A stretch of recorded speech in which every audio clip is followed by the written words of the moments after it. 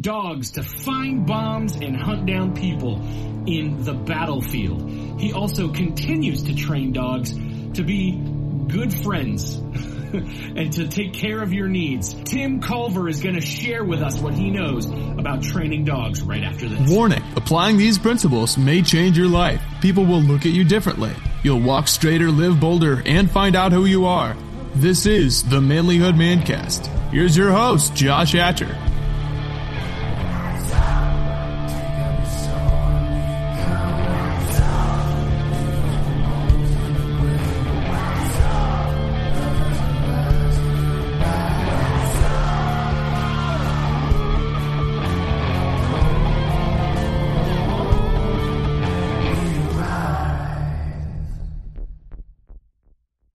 Hey, listen, if you appreciate what you're learning here on the Manlyhood Mancast, I want you to do me a favor.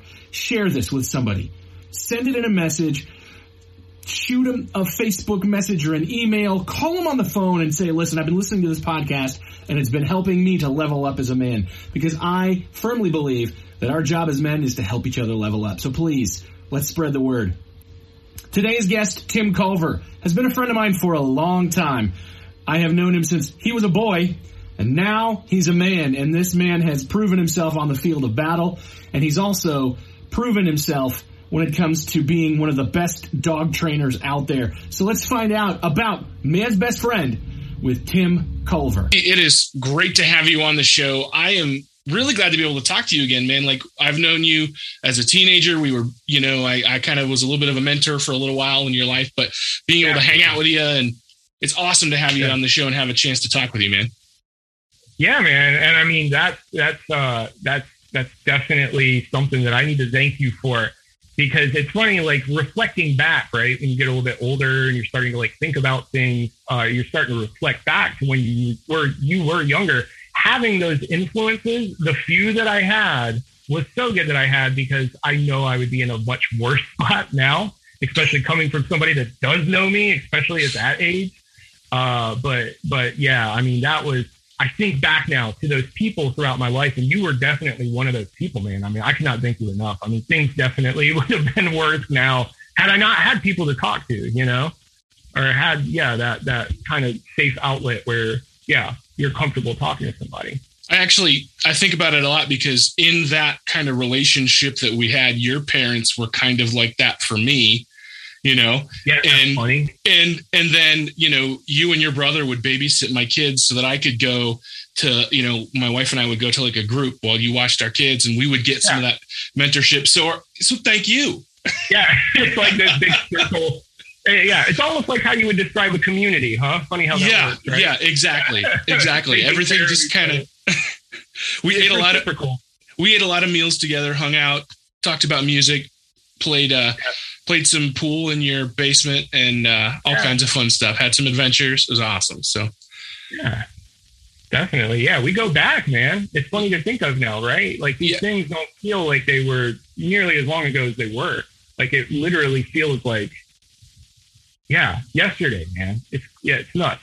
It's absolutely crazy. It's crazy because this is the first season of the podcast that I've really been doing interviews. I've done a couple interviews in the past with this podcast, but so I'm kind of trying to pull on the connections that I have, and I want to make things, interesting, bring some people on that have some different experiences, which is one of the reasons why I pegged you, because you've got you have a unique set of skills that I think is something, we could talk about that I think is going to be really interesting to our guys. But so I find myself kind of relying on some organic connections and even reaching out to people that I don't know. But it's funny because even when I'll reach out to people that I don't know, and then come to find out they know like 5 different people that I'm organically connected to. And the world is so small, man. Isn't it crazy? It's a ridiculously small world. I mean, I think about that too. Like, with my job, I mean, I find my place in a lot of different, I'm driving all over the place, and I go to a lot of these neighborhoods, and it's crazy to see former clients even, or like this 10 degrees of all these people. And I mean, I'm in Myrtle Beach. I don't think we pointed that out, but it's a bigger, it's not like a massive city or anything, but it's a bigger area. But like, I love that, man. I'm never that far away from anybody that I know. But I think that goes back to being somebody who believes in community, right? Finding other people who believe in that community. And I think that's how a lot of those things happen. You're finding like-minded people, on some level, they think the same way that you do. Yeah. Well, I think if we try hard enough, we can find that with just about anybody, Yeah. We can find some common ground with just about anybody. Absolutely. Absolutely. I like to think that is a massive, I don't know if you would call it a skill. I think in today's world, it would be considered a skill. I am very much a libertarian. I am very much a fan of minding my own business and everybody doing the same thing and giving love and respect, right? Not the hardest principles in the world, I guess. I don't know. That's how I try to live myself is let everybody have their own space, man. Let everybody do their own thing. Yeah, definitely. So tell me a little bit about the work that you do. And honestly, this is what I find intriguing because I love this idea that, a dog is a man's best friend. We've been saying that for generations, and so I love that you get to do that. You get to work with dogs, so tell me, what's that look like for you? And I'm fortunate in a sense that I get to do it in the best way, meaning I'm not, a lot of dog trainers have certain sets of specific skills, right? They train certain things. Like if you think of somewhere, especially like around your area, I'm sure you have super capable, like people to train hunting dogs. You're not going to have to go that far to find out somebody who knows how to get a dog on birds. Now, finding somebody who can train dogs to bite, who can train dogs to track, and can train dogs to find explosives and narcotics and spin around and not poop on the floor and everything in between is a little bit more difficult. And I was really fortunate having a military background with it. That was the big one. It was lucking out super hard. Getting to go to the military working dog handlers course in Texas. Really cool joint school. I was in the Marines, but like everybody goes there for dog school. It is like freaking massive. I want to say there's like 200 to 300 dogs at a time there, if not more. And it's where every branch goes to get trained. And then from there, went to the specialized search dog school. Those are nuts. Most people don't even know these dogs exist. So they have a harness like a lot of working dogs will wear, right? Except they have these weird pouches, like not that big. And you're kind of, when you see it for the first time, you're like, what the hell is that for? Like maybe a water bottle, like a little tiny, it's for radios. So I would train these dogs where I had a headset on my head and then you put these radio packs on the dogs. And then we train them so they can work super far away from you and they understand things like forward, left, and right. So you can kind of guide them around like a little robot and they can search roadways or inside of buildings or specifically the outside of a building you're about to go snatch a bad guy out of or something like that. You get to work in a lot of dynamic ways and super fun. So then I got to bring all that to the pet side.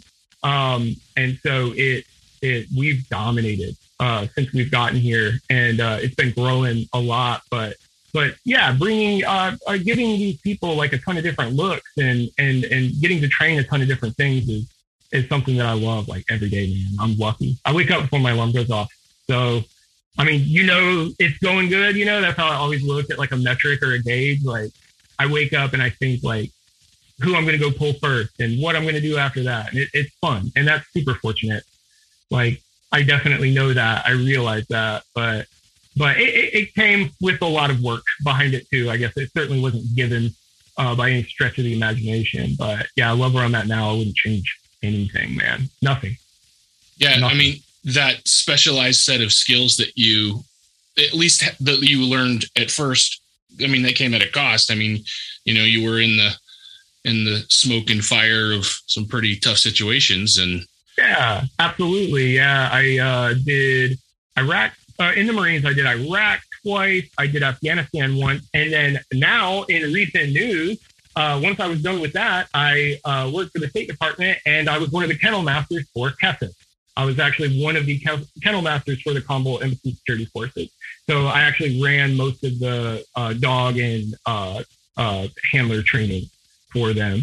And then, essentially for the dogs that were up in front searching vehicles and stuff like that. So that was a cool gig, but a little bit different now. That's wild. That's absolutely crazy. Super sad, man. super duper sad. But I guess it is worth mentioning. I've been getting asked this a lot. As far as I am aware, I guess it's been on the news a lot. I've seen it once, but I guess it's floating around a lot. There were no military working dogs left.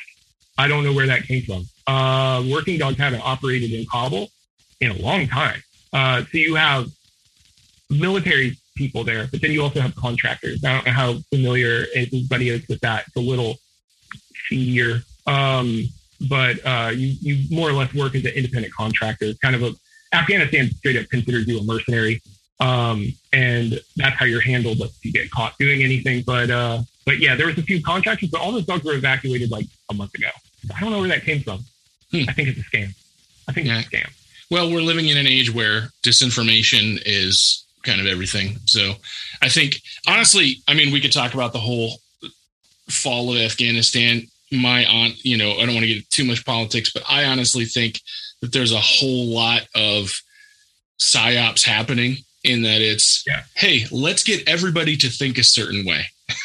Whatever it takes to get everybody to think a certain way, and we'll put it out there, Yeah. So I have, going to keep it PG-13. Okay, I can do it. I have what I call the Lewinsky metric, and it's how I gauge conspiracy theories. I don't know if I ever mentioned this or not before, but so that was a handful of indiscretions, let's say, known about by 3 people. And it lasted how long?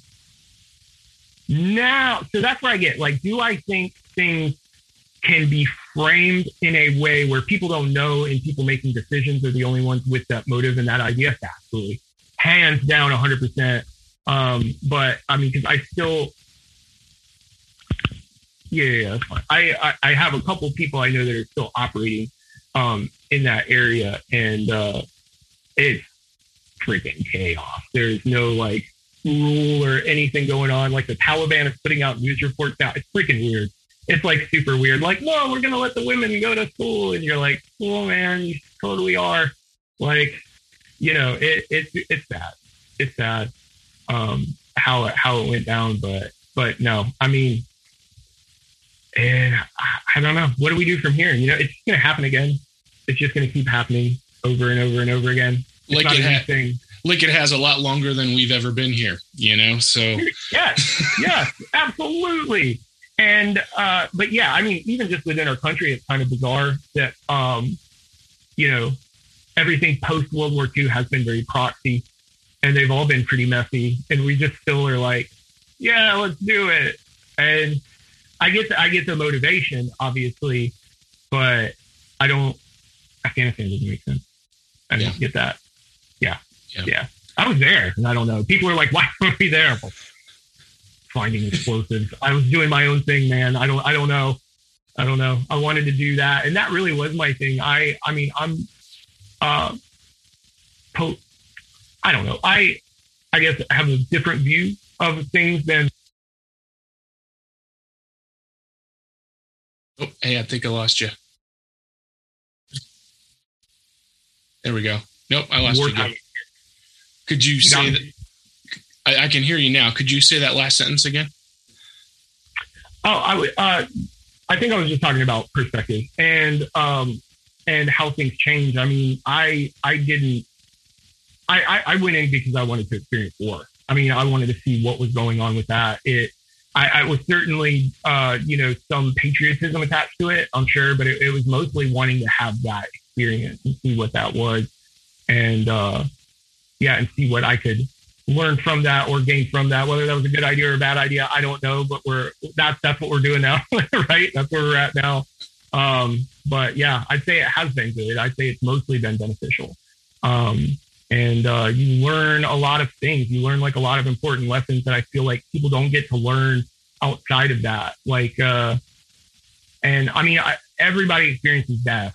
Like certainly everybody experiences death, but to be so intimately attached to a death in ways that, unless you're at the scene of the accident, you don't get to see, that's different. And it gives you a perspective that you don't get anywhere else. And especially if that's something that you're seeing frequently, right? And so for me, that really turned into an appreciation of life And it really turned into me wanting to just do anything I could to not only enrich my life, but get enrichment through enriching other people's lives and being an ally to everybody that I can, being a friend to everybody that I can, because there's a lot that we can't change, but like, that's easy. I can smile at you. I can wave at you. You know what I mean? That's free. And so I guess from that has budded many other good things, you know? I mean, there's certainly been, you know, a mental, physical cost, obviously, but yeah, those few lessons, those few good lessons that I can take with me, they definitely want to ensure that those stick for life. That's massive. And I don't want to have to learn those again, if possible. You know what I mean? It's like, I'm good now. Like, that's fine. We're good with all that. But yeah, super happy doing the dad thing now, owning business thing now. And yeah. I'll take that. I'll take today over any day before, for sure. Yeah. But so I think about this a lot because I know, like, I have a relationship with my dogs. You know, we have an old golden retriever, and I've got a fairly old, he's just 1 year younger, Shiloh Shepherd. So he's just this massive German Shepherd, long hair type dog. He's beautiful. Yeah. And he was actually trained to be a therapy dog before he went to a friend, and then they moved, and so they gave him to us after we lost our other dog. So he's super empathic, and like, you know, if somebody's upset, or, you know, he's latched on to my wife, you know, and so if she's emotional at all, like, he senses it and just immediately steps in, and, you know, it's just in his, part of it, I think, is in the dog's nature, but it's trained in him too. But I have this relationship with my dogs, and I often wonder about what is that. I know a lot of working dogs have a very different kind of relationship. Would you say, like, as you're training the dogs in the service, did you have that kind of friendship with them as well? Or was it? Yeah, that's a super good question. So yes, you certainly do have a relationship. And I always like to put it like this, because I think that sometimes my background does not serve me well when talking to some pet owners. I think because there is this misconception that we're very heavy-handed with the dog. And I always try to, instead of having this full 30-minute conversation trying to explain, I'm not going to hurt your dog, I usually just say, the last thing you want in the world is a scared dog 1,000 meters in front of you searching for explosives. You cannot have that. That dog needs to be the happiest, most motivated, love his job. I mean, dogs get washed out simply because they don't enjoy it. So the dogs that are there are the ones that literally want to be there. They have to want to do it. I don't have drive to do what you do. I think about what you do, and you blow my mind how much you do. And there's no way that I could be plucked out of what I do and put into what you do. It would go to chaos. Everything would just be on fire immediately. I don't have the drive for that. It's not for me, man. It's not for me. It's not going to work. But there's other things I can do, right? And so that's how we look at it with dogs. I never would have a dog do a job that the dog doesn't want to do. You know, it's important, just like people. Like with your dog, man. And that's the amazing thing about your dog, is he had to come with that level of emotional, like, foresight. I don't even know what you call that. That's amazing. He had to have that naturally.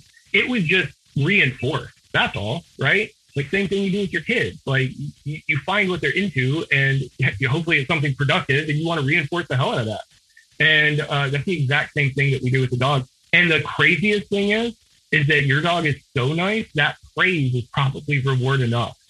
You know, like getting that scratch, I imagine, getting that belly rub. Like, dude is into it more than other dogs, I'm sure.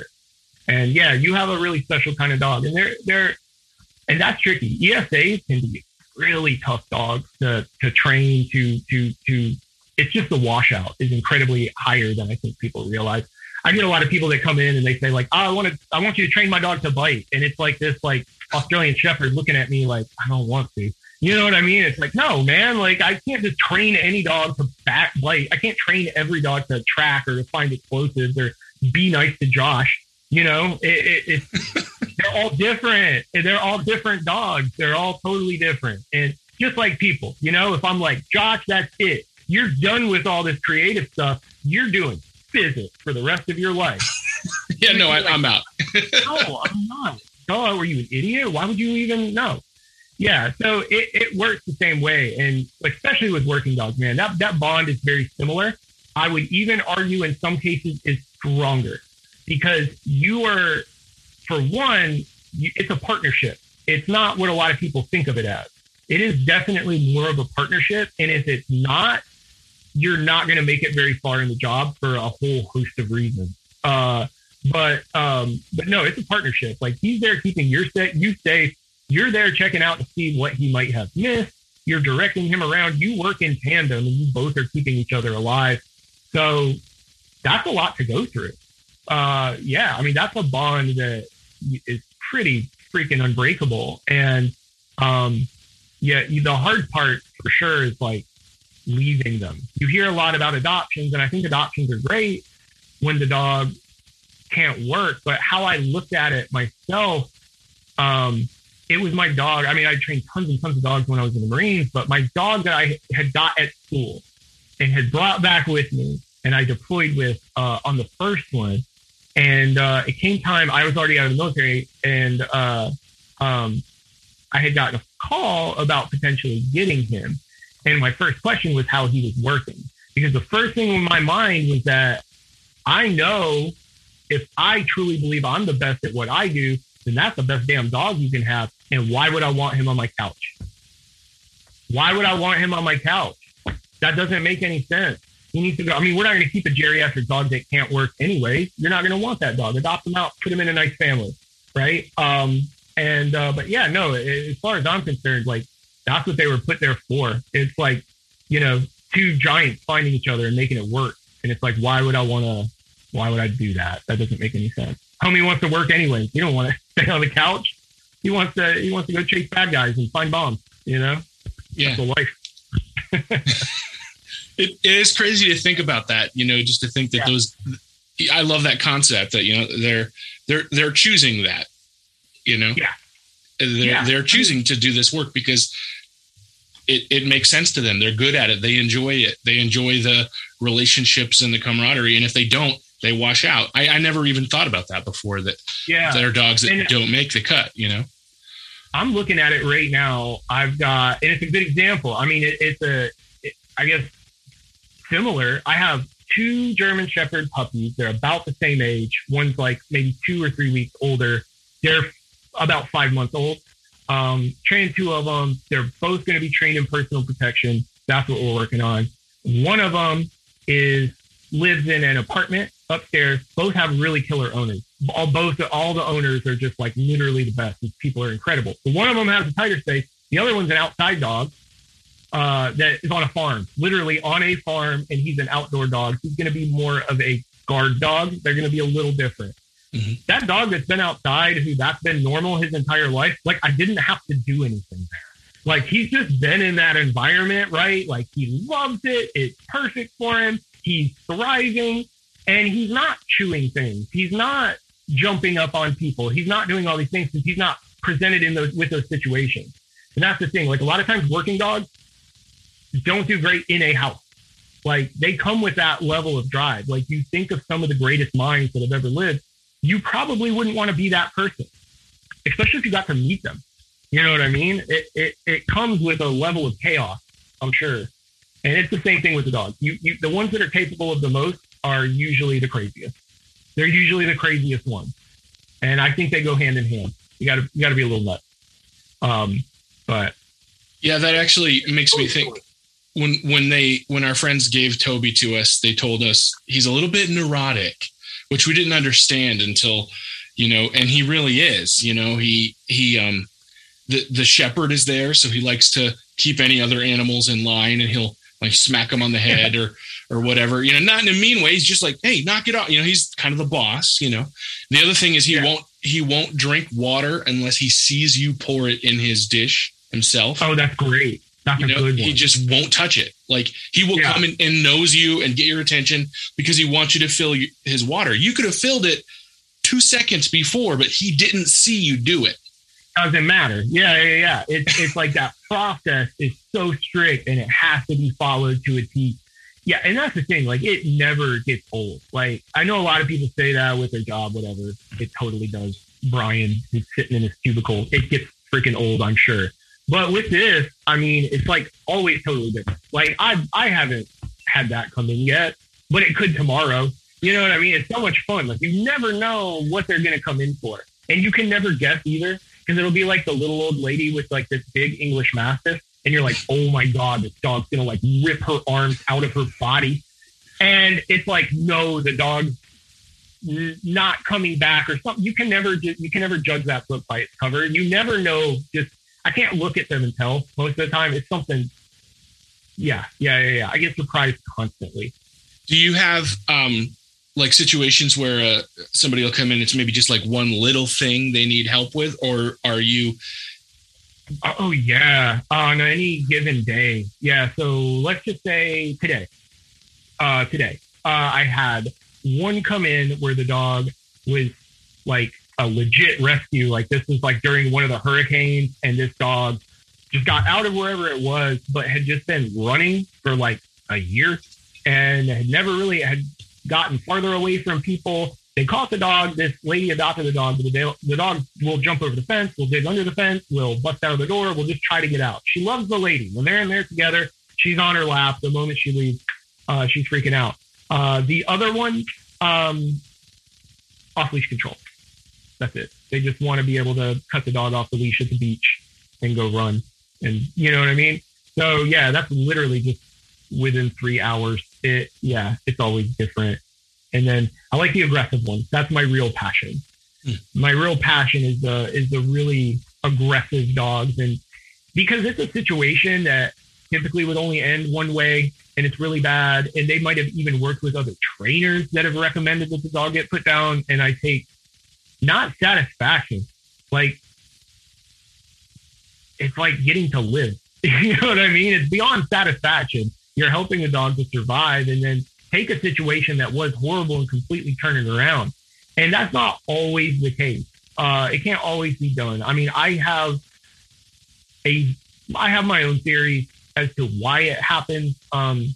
If I told you I was bipolar, I had depression, or I had anxiety, would that sound crazy to you at all? No. Probably not, right? Millions of people have it. Well, Josh, we're not selectively bred, right? We look kind of different. Us two are a great example. Dogs look the same, run the same, sound the same. They like the same things. They dislike the same things. They do great with the same foods. They don't do great with other foods. Selective breeding is creating chemical imbalances in dogs and then continuing to breed that. That's a neurotic trait. A German Shepherd seeing somebody and move their arm quickly and then immediately react. If a human had a comparable response, they would like be in the freaking state hospital or something. You'd have to lock them up. You have to put them away. I'm not talking about chasing after somebody and trying to bite them, but that's what that is. I'm very convinced that selective breeding is a really nice way of saying we've created a chemical imbalance, a very specific one in this dog's brain, and that's what we've continued to breed. So to me, it makes total sense, but we never look at it from a neurological point of view with dogs. It's always a behavior modification way. And I'm not saying the answer is we need to medicate dogs or we need to do behavior modification with humans. I think there's a middle ground there, right? Sure. But yeah, with dogs, it's all behavior mod, and with humans, it's all medication. But it's weird. Yeah, we look at them totally different, even though they're likely the exact same thing and should be treated the same. Very, very weird. You know, we had we actually raised golden retrievers where we had a breeding pair, and then she actually got really sick with a litter, and so we decided not to breed them anymore after that. Oh no! But she survived and she was doing good, and we took her on vacation. So we had both of our Goldens on vacation with us, and we camped out on the beach at Assateague Island, and they got loose and chased the ponies around the island all night. Nice. And then they came back. So then the next day we went and we're hanging out with family, and like we had them in a situation where we had to kind of put them on a lead, like tie them up for a little while, which we don't normally do.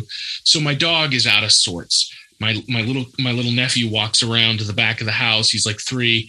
He walks over and he just loves dogs. she's stressed out. She's exhausted. She's on a leash. I don't know exactly what happened because we didn't see it, but he got bit like really bad. Yeah.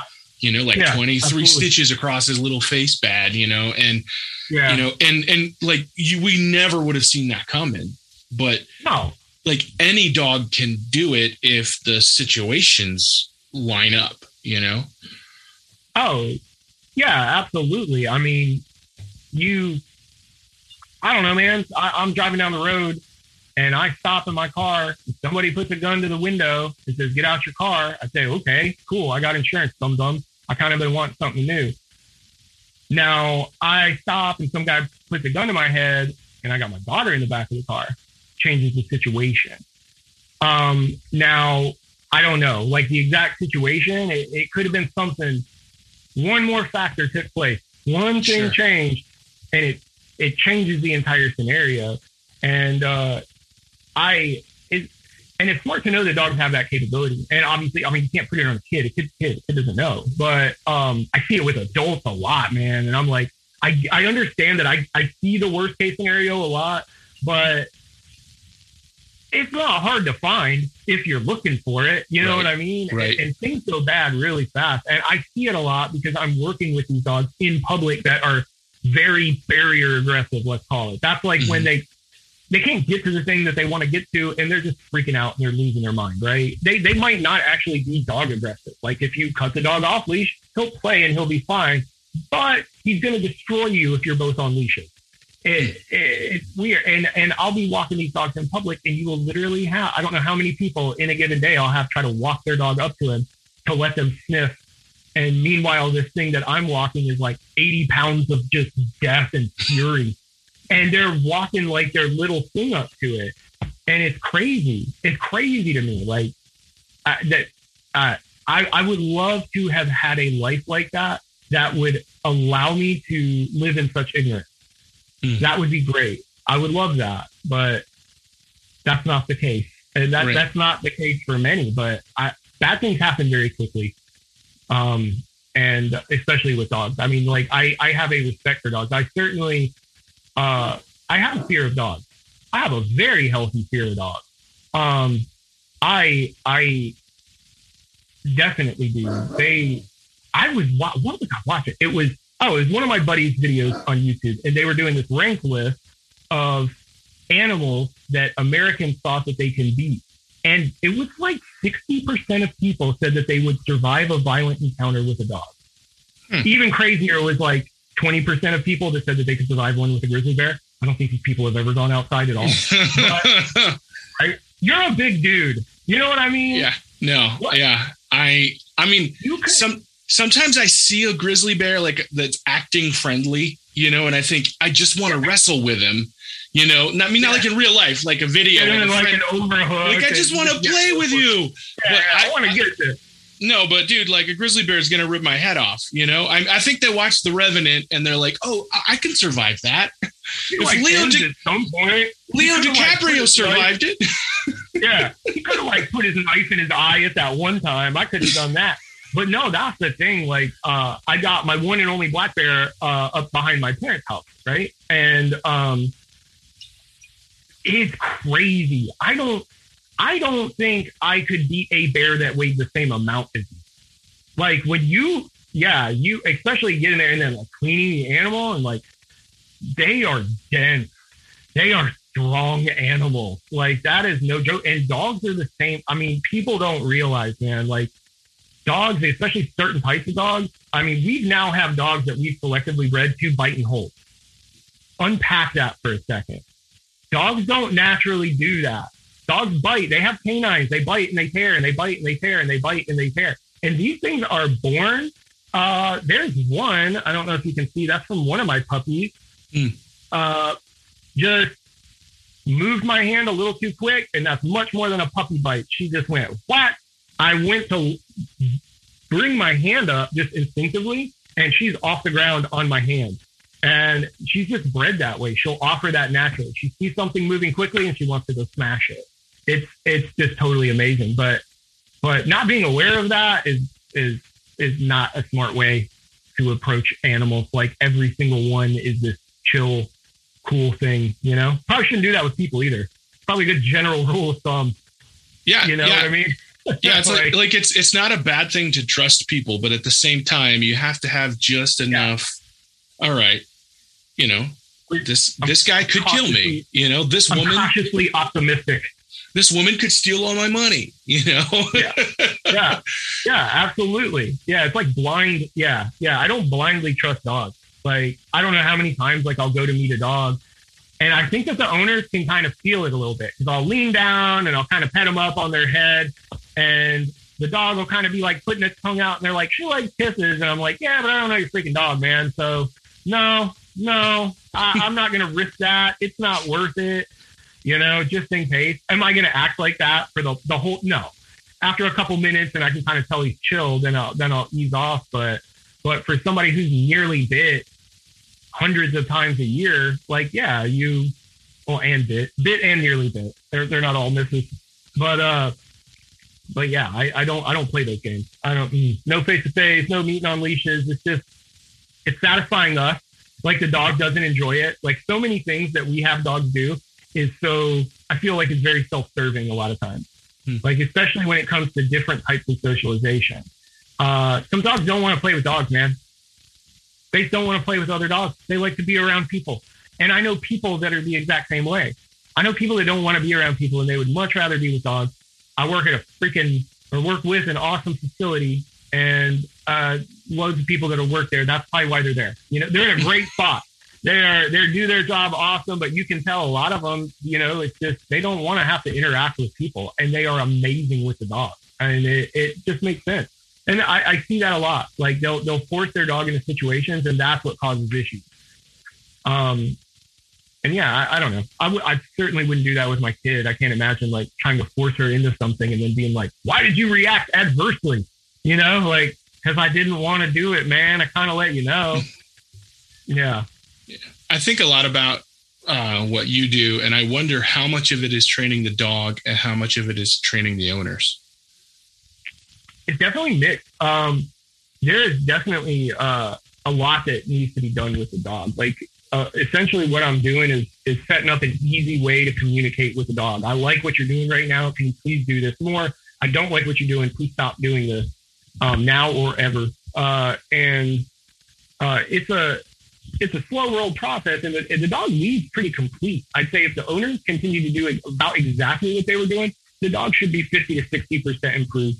If they do everything that I say, then right off the jump, within the first couple of days, the dog's 75, 80% better. They just need to keep rolling with the techniques, and then they'll get comfortable with what we're doing. But there needs to be that few hours at least of handler training, because it is like a language, and they have to know how to speak that language, if that makes sense. Mm-hmm. But yeah, and dialogue, that's what most trainers are doing when they get that dog in, if they keep a dog, is so they can set up an easy dialogue with the dog and then work through specifics. Like, specifically, you can't do this, this, and that. Generally, I don't want you grabbing things off the floor. And it's just making everything very easy for the dog to understand, because it's typically chaos. Most of the time, if the dog is going to a trainer, it's because they don't understand what they're doing is wrong. Like, you could break it down that simple. They just don't get it. I don't think dogs, like people, dogs aren't like inherently bad. You know, I think that you can have a genetic predisposition to a lot of things. I don't personally think evil is one of those things. It has to be taught, and sometimes it's taught by accident. You know what I mean? Like, it's totally by accident. The dog's like growling, the lady's like petting it, like, it's okay, Cinnamon. It's a fine, Cinnamon. And it's like, no, it's actually not fine, Cinnamon. Can you please make your dog sit or do something? I don't know, like anything other than let it know it's doing good, because it's not. But that's not crazy, and that's not bad on those people. You see your dog stressed out, right? You want to make it not stressed out. So what do? You pet it. It's not like, yeah, they don't know. You could point out a million things that I could do wrong if I tried to do what you do. It wouldn't take long, man. It wouldn't take long for me to screw something up. You know what I mean? Right. So I always keep that in mind. They're learning something new. I mean, they're learning a new language just like the dog, but I'm big on that. Like, when I mostly what I do is called board and train. They bring their dog to me. The dog stays with me for a set amount of time. I bring them home. I include follow-up training with that. They have to have it. I bill it that way because that has to happen. I can't have one of my dogs that I work super hard with, like walking around with somebody that doesn't know what they're doing. Just on that alone, I get very personal with these dogs. They're kind of like, they're a reflection of me once they leave. And I definitely keep that in mind. Yeah. No, I can't have my dogs acting up. That don't happen. No. So here's the real question. Can you train cats?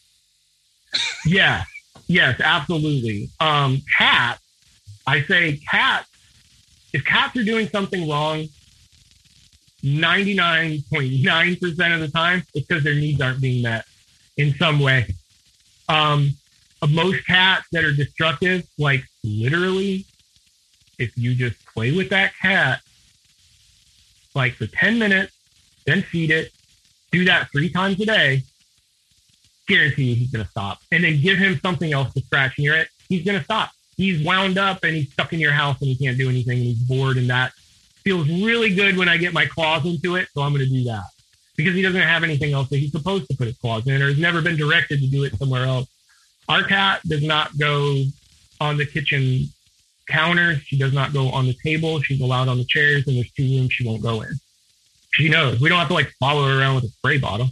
But yeah, just been very, very clear with her. Cats get a bad rap, man. I like cats. I like all animals in general, but I love cats. Like I said, we have a cat. I love it. It's like they are no different than big cats. They're just like, how much more does my cat have to weigh before we start to get concerned? Because it's probably not as much as you think.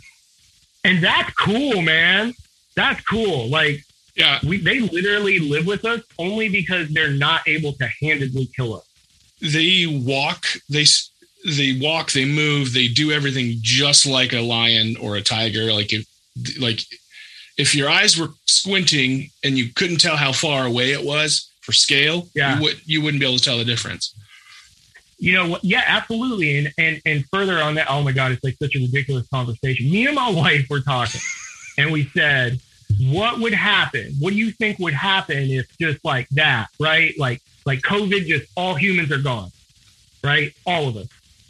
What do you think would happen? And I said, I think, because there's this crazy place in Argentina where they take in street dogs. It's like, dude, it's like 300 acres. There's like 700 dogs on it. And they run around in these huge packs. It's crazy because they never existed in the wild.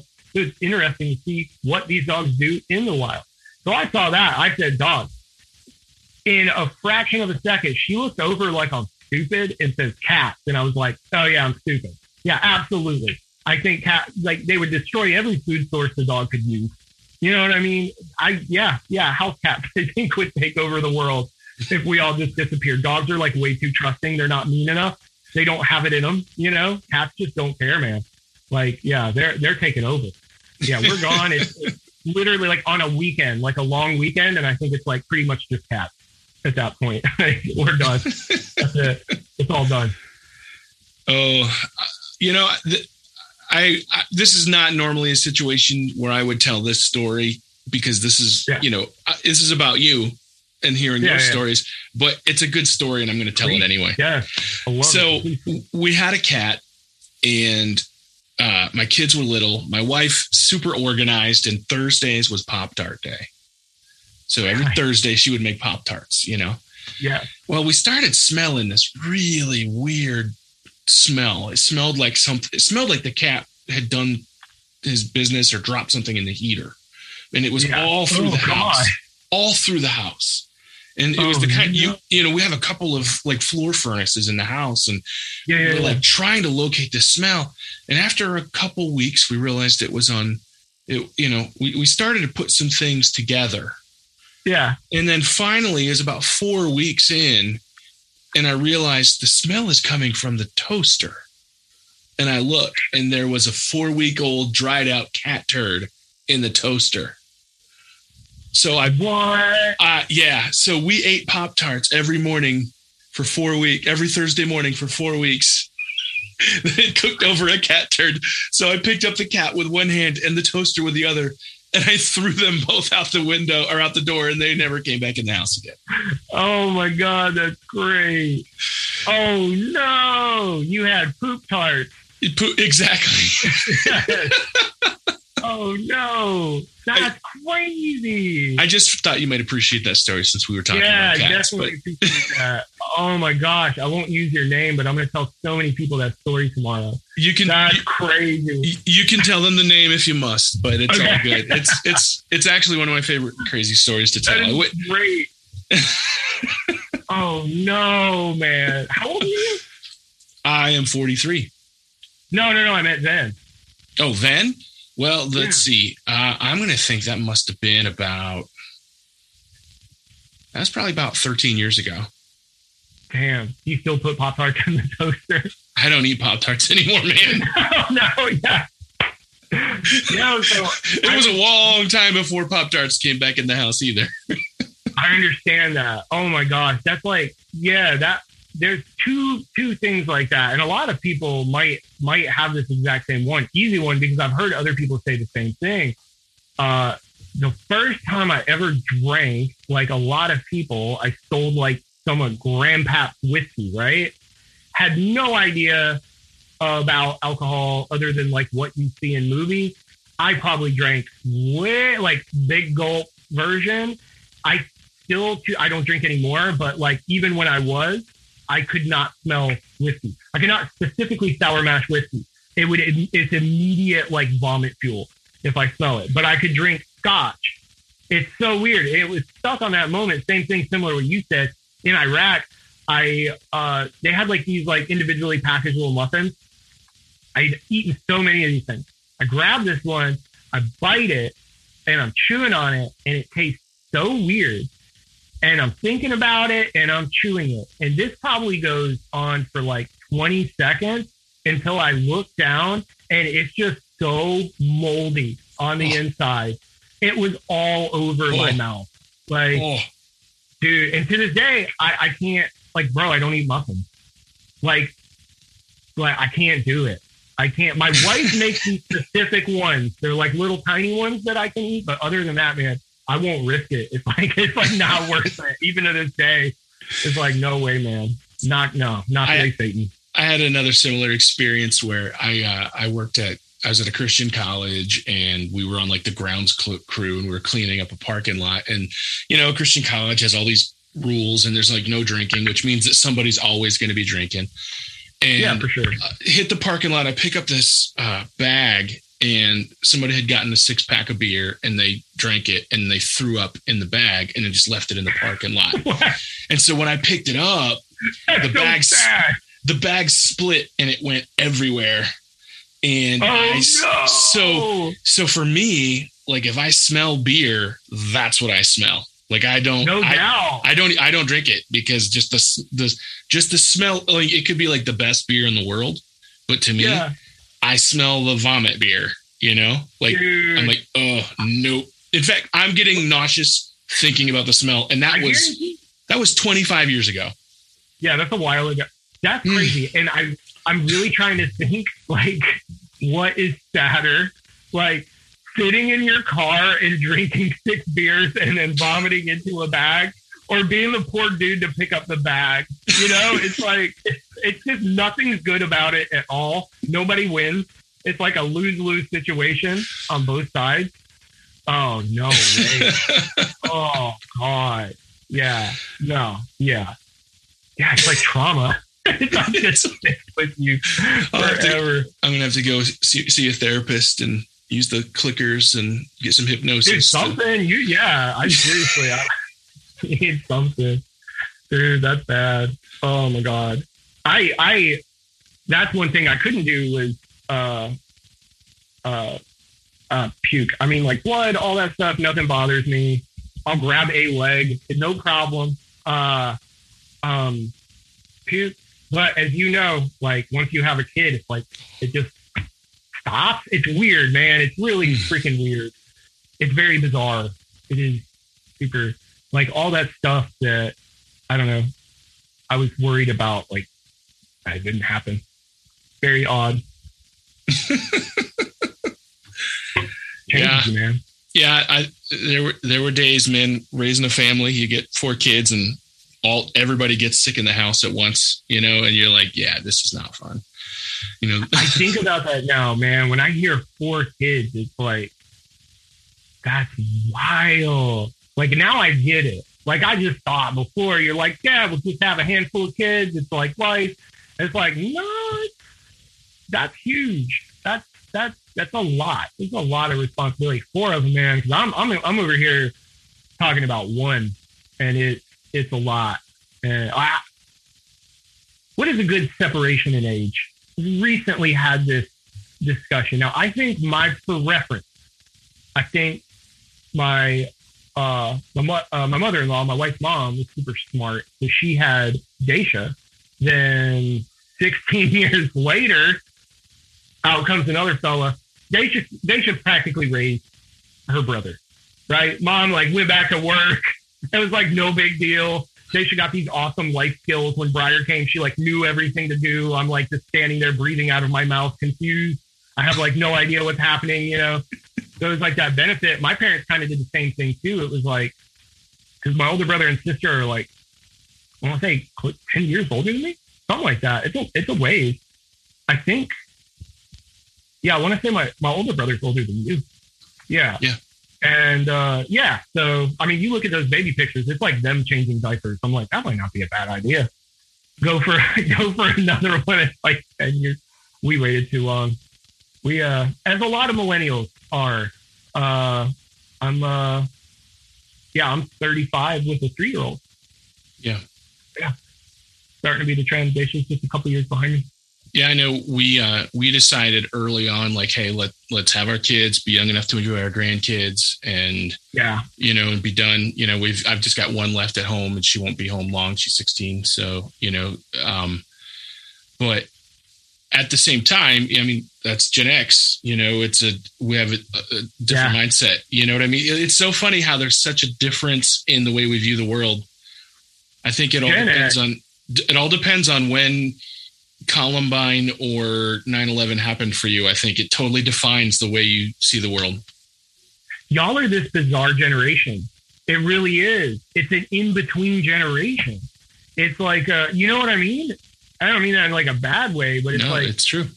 Yeah. And like really like everything was kind of like, I don't know, like grunge and like, yeah, different times growing up, because we had a similar experience, I guess, like as far as like technology and things like that are concerned. Like I can remember a time where you like didn't have the internet, you know what I mean? And you had to like wait to talk on the phone type thing.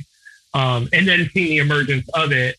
But yeah, y'all are like starting to run the world now. It's interesting to see, you know, as the baby boomers kind of go away and the Gen Xers kind of come in.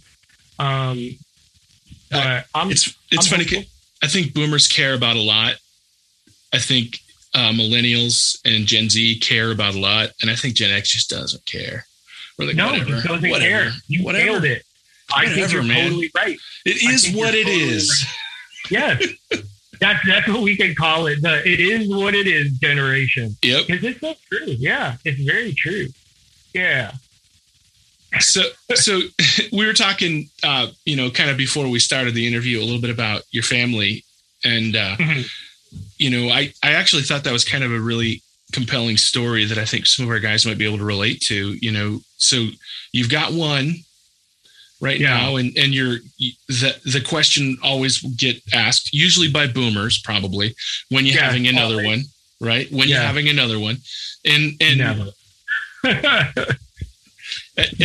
And that's a fair question. Maybe tell me a little bit about what that was like for you guys. Yeah. So, you know, like a ton of others, I mean, like, starting at that moment that, you know, we knew she was pregnant. Like my wife's crazy, man. She knew like the day before she should test, and it was like on the hour, just waiting to go. And it started also planned, and, you know, getting that nursery done like super early and having everything ready to go was a really good idea, because she came like 2 months early and we were not expecting it. Like, I want to say it was like 6 a.m, maybe a little bit earlier. And I just hear my wife scream in the bathroom. I open up the door, I look, there's just blood. You look in the bed, there's just blood. I don't know what's going on. I get us to the hospital in like 10 minutes. The whole time we're going there, I don't think I mentioned this before. Like, she wasn't moving. Nothing. Like, kid's just straight chilling. And so she's like pushing on her stomach. I'm crying. She's crying. And we get to the hospital and she like sidekicks the hell out of her ribs. We're like, thank God. And then you get in there, doctor checked her out and was like, we're having a baby in 15 minutes. And then, we had her, and then she spent her first month of her life in the hospital. And we have been little helicopter parents ever since, I think. And like, you just like, it's this very bizarre perspective to have where you were so convinced that you weren't going to have it. And then you're lucky enough to actually know that you will. And I mean, I would never say like I value my child more than somebody else's does. Like, that's freaking nuts. You're a psychopath. But no, I mean, I definitely don't lose sight of any little thing. I am obsessed with this kid. And that's the thing, like for us, we are older, having a kid anyway. And that was the idea, was to get ourselves to a point where you're never ready though. Right, Josh? You know that. I mean, like you're never, my wife had to tell me that, man. And I do. I look for her for a lot of guidance. I mean, I'm not going to put myself with somebody who I'm better than in every single kind of way. I look at it the same way. Like I like to be around people I can grow from. I don't want to have the fastest jab. I don't want to have the hardest leg kick. I want to work towards it. You know what I mean? I want to surround myself with everybody and essentially be a scrub. And that's how you learn. And that's how I try to be my whole life. And yeah, that's what she said, man. She's like, dude, we'll never be ready. Like, if we're going to wait for you to be ready, like we're literally never going to be, but no, so we are older. I don't think that another kid would be in the cards, nor would I care to have that whole situation again, man. That was because we learned that that's a genetic predisposition. That's another thing that we didn't know. And yeah, like for the guys during that time, I mean, it's almost, it's something that definitely does irritate me, because it's always like, and this is something I love about what you do, is this whole idea of a man during post-pregnancy. It's all memeable. Like, it's all funny. And it shouldn't be. Like, you're a trash guy if that's what you do. Like, you're not, like, I don't know. And sorry, I always get so worked up with that, man. It's like, it's so irritating how, and I think we do it to ourselves a lot, in a lot of ways. And that's something that isn't brought up as much as it should be, is how much we do perpetuate this stuff ourselves. And there's nothing funny about like being there for your kid in every single way possible, and to not have certain jobs just for this person and certain jobs for that person. Like, am I going to propose that like my wife can literally take you outside right now and tell you every edible plant that she sees, having no idea of, having learned every single one specifically. She just can look at this stuff, understand these patterns, and then regurgitate it out back to you. In a end of the world scenario, I'm going to have to rely on her for some things that I typically would have to, you would think you would typically rely on men for. And that's the way I look at it. I don't need her to have to feed the kid. I'm perfectly capable of feeding the baby, right? She was in the NICU, so bottles are definitely a thing because of that whole situation. Like, she's not better at changing diapers than me, and I'm certainly not going to be too lazy to change. Like, what? Like, that's, everybody can do that. I don't know. And that's what I like about what you do, because to me, and what I get from what you do isn't, oh God, I guess that could be a whole other podcast about like this whole alt-righty incel type thing. That's not what this is. That is growing, and that is growing. And I hate how the waters have been muddy, because for people like you, and what you do is you reflect on things that we are strong at, but things that we can also do better. And about bettering ourselves. And I mean, I do think that there is work that you politically can be done for men. Absolutely. And you're seeing a lot of it be done right now in the court system. Things like that are starting to finally take movement. But I don't think that can take place until we stop being memes ourselves. How can we expect anything to change if we're perpetuating it ourselves? And I'm done with that. I'm not that dad. I'm not going to be that guy. And I think that's important. And that's something that what people like you specifically, and people like you and what you do help organize that and help structure that in a way that's easily digestible.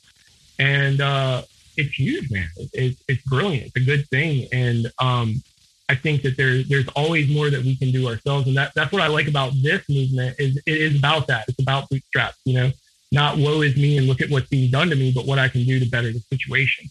And to me, that's what is, I mean, can you think of a way to sum up manlyhood better? You know what I mean? It's like, that's what that is. That's what that should be.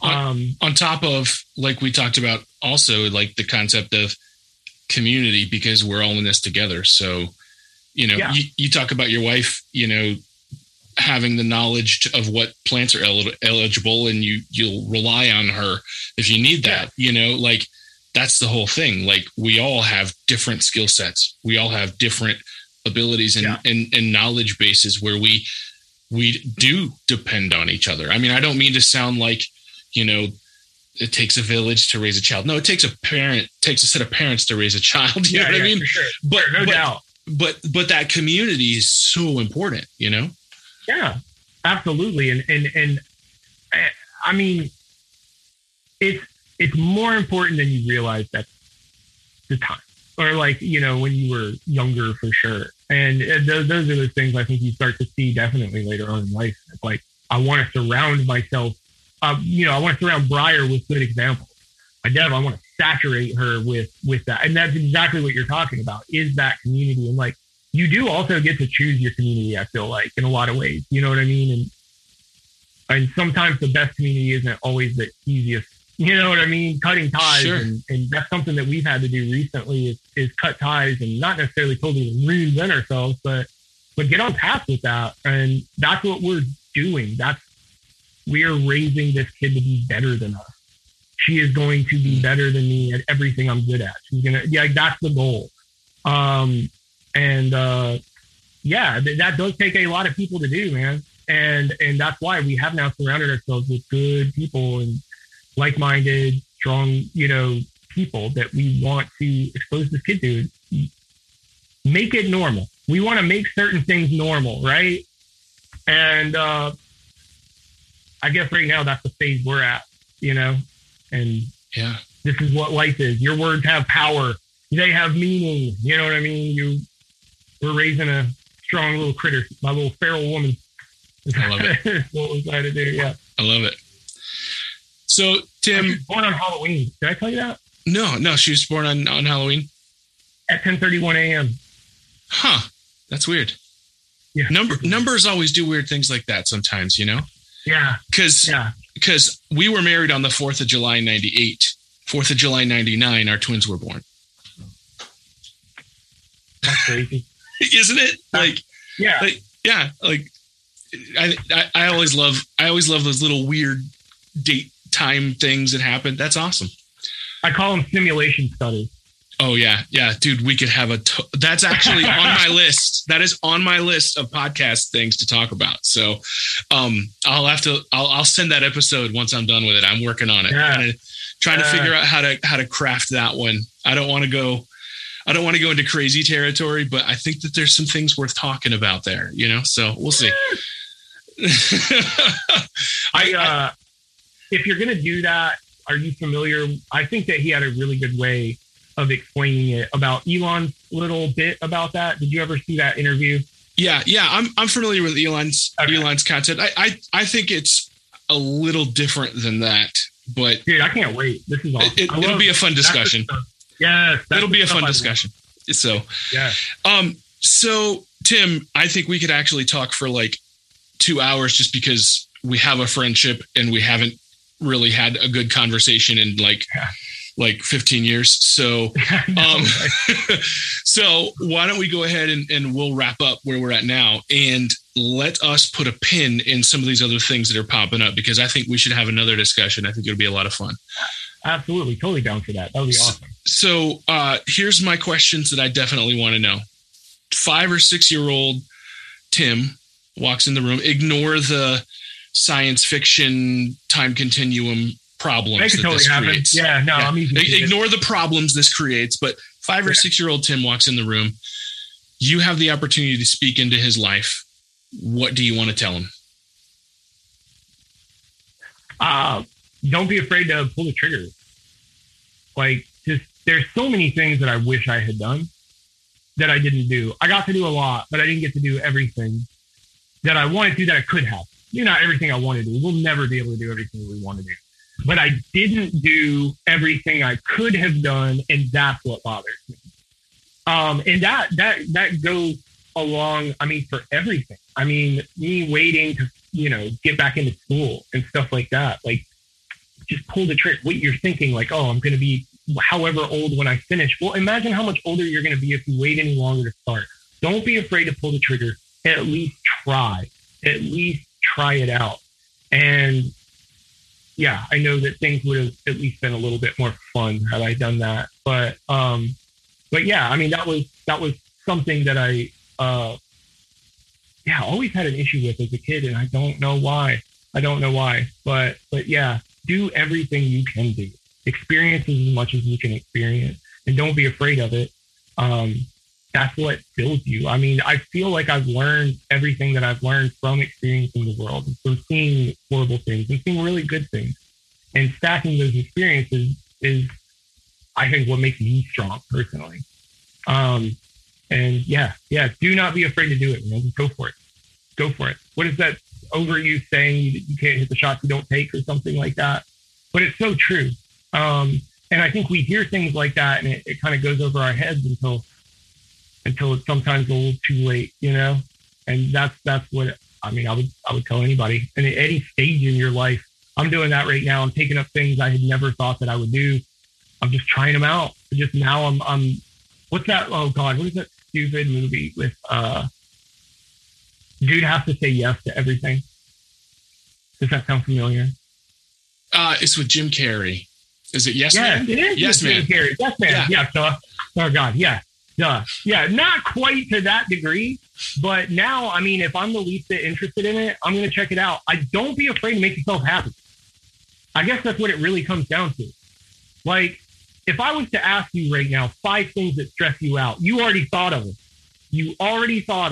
If I told you to tell me 5 things that make you happy, you probably have to think longer about that. Why? We're choosing to do that. We're choosing that. And that's a phase in my life now where I'm starting to realize that, and I'm starting to try to counteract that. Would have been great had I had that advice as a kid.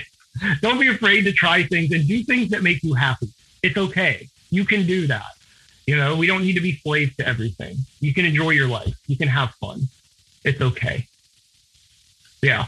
I'm sure and now I'm curious. I'm going to have to go back, because a lot of times when I watch these, I don't get all the way to the end. And so you need to make a compilation.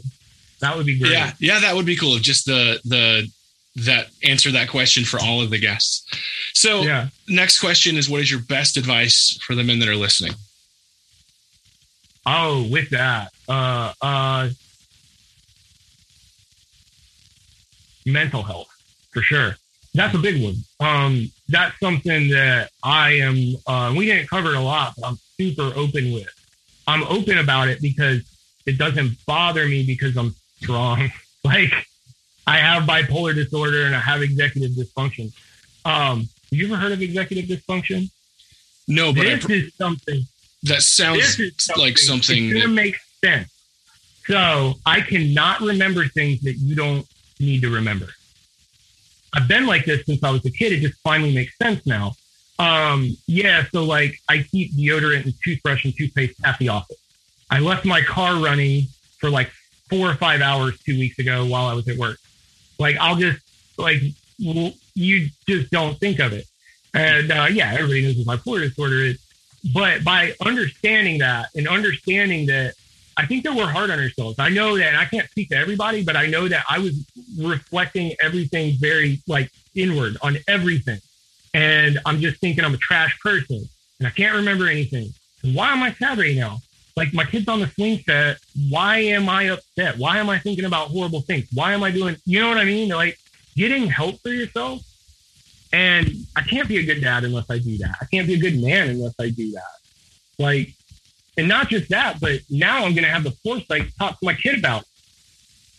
So she can understand at a young age that she doesn't have to go through horrible things. You know what I mean? She doesn't have to feel like that. And it wasn't all the time, but had it been dug out a little bit more, it certainly would have helped out a lot. And that's something that everybody can do today. That's something that I'm doing right now. Currently, I'm trying to take care of myself because lo and behold, now that I'm doing that, way better husband, way better dad, way better friend. I'm not tempted by things like I was before. I'm just getting help and get it from every avenue. There's nothing wrong with throwing a big net out. If that's church, yes, go to church. But there's nothing wrong with seeing a therapist and vice versa. If you're seeing a therapist, there's nothing wrong with talking to a religious leader. Talk to everybody.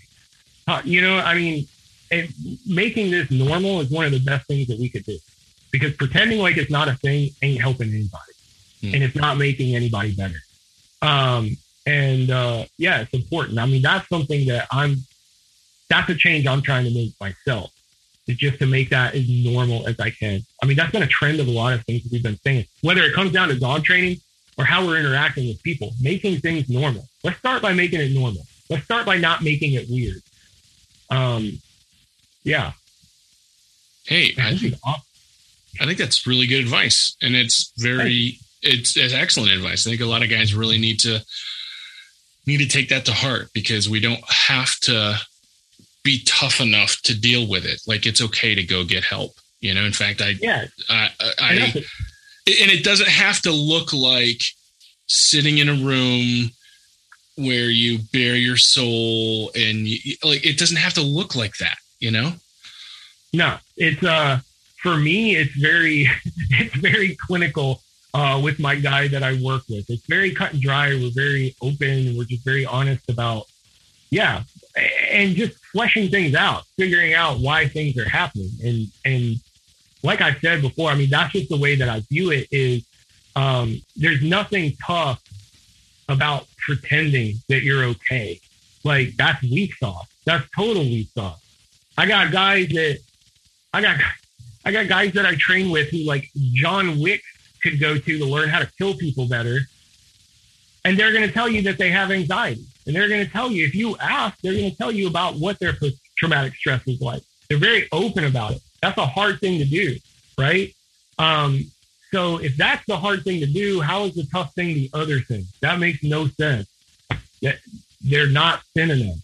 Like the tough thing to do, the literal tough thing to do is to accept it, move forward, and fix it. Like that's what we do as men, right? That's what we should do. How does that change when we're talking about our brain as opposed to our blown out ACL? It's no different. At least that's how I look at it. So I'm going to ask you a bonus question. Please. And that is this. What is the best advice that you can give to dog owners?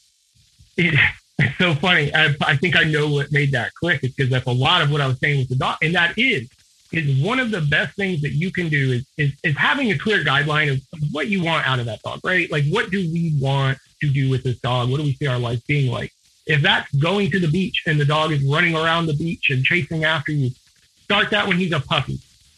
Start with how when they're as young as possible. If you can make it normal, that dog being off leash as these waves are crashing down and other people are walking by, think about all this crazy training that you're doing at the same time. And all you're doing is you're starting with this 4-month-old dog that doesn't know anything, but that it likes you and you have a toy, and you are knocking out so many issues from the very beginning.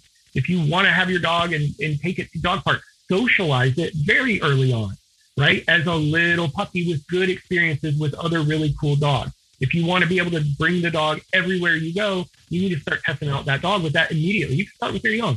It's never too early to start dog training. And find a trainer if you're having issues. There's nothing wrong with that. it's the same thing as we're talking about with a therapist.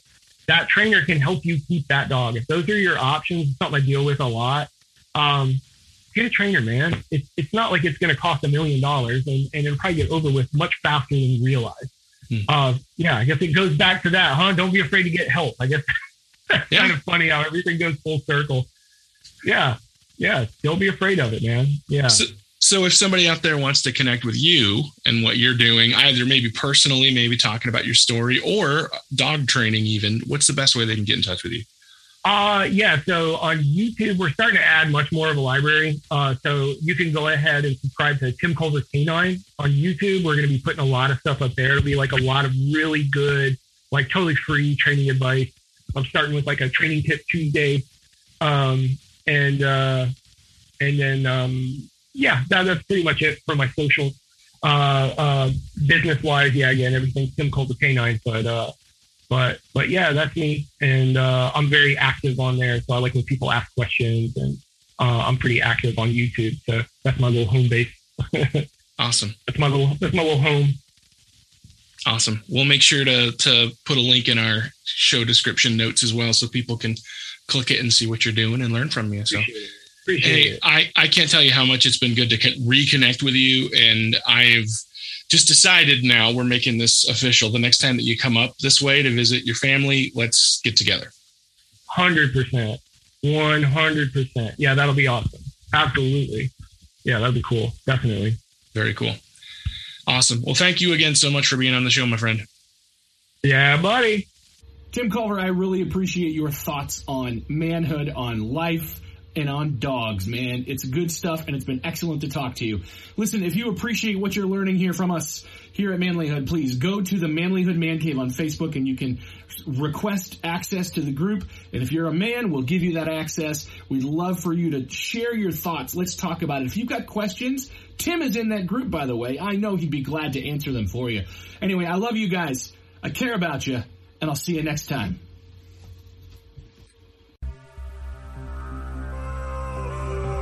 If you want to be a better man, check out our website, manlyhood.com, for blogs, videos, and more from our Manlyhood team. And you can also join our private Facebook group, Manlyhood Man Cave, where you can meet up with a band of brothers who will challenge you and help you on your journey of manhood. This episode's produced by Hatcher Media for manlyhood.com. Be sure to subscribe and leave us a review on iTunes, YouTube, or wherever you're listening to the show. Tune in again for more of the Manlyhood Mancast.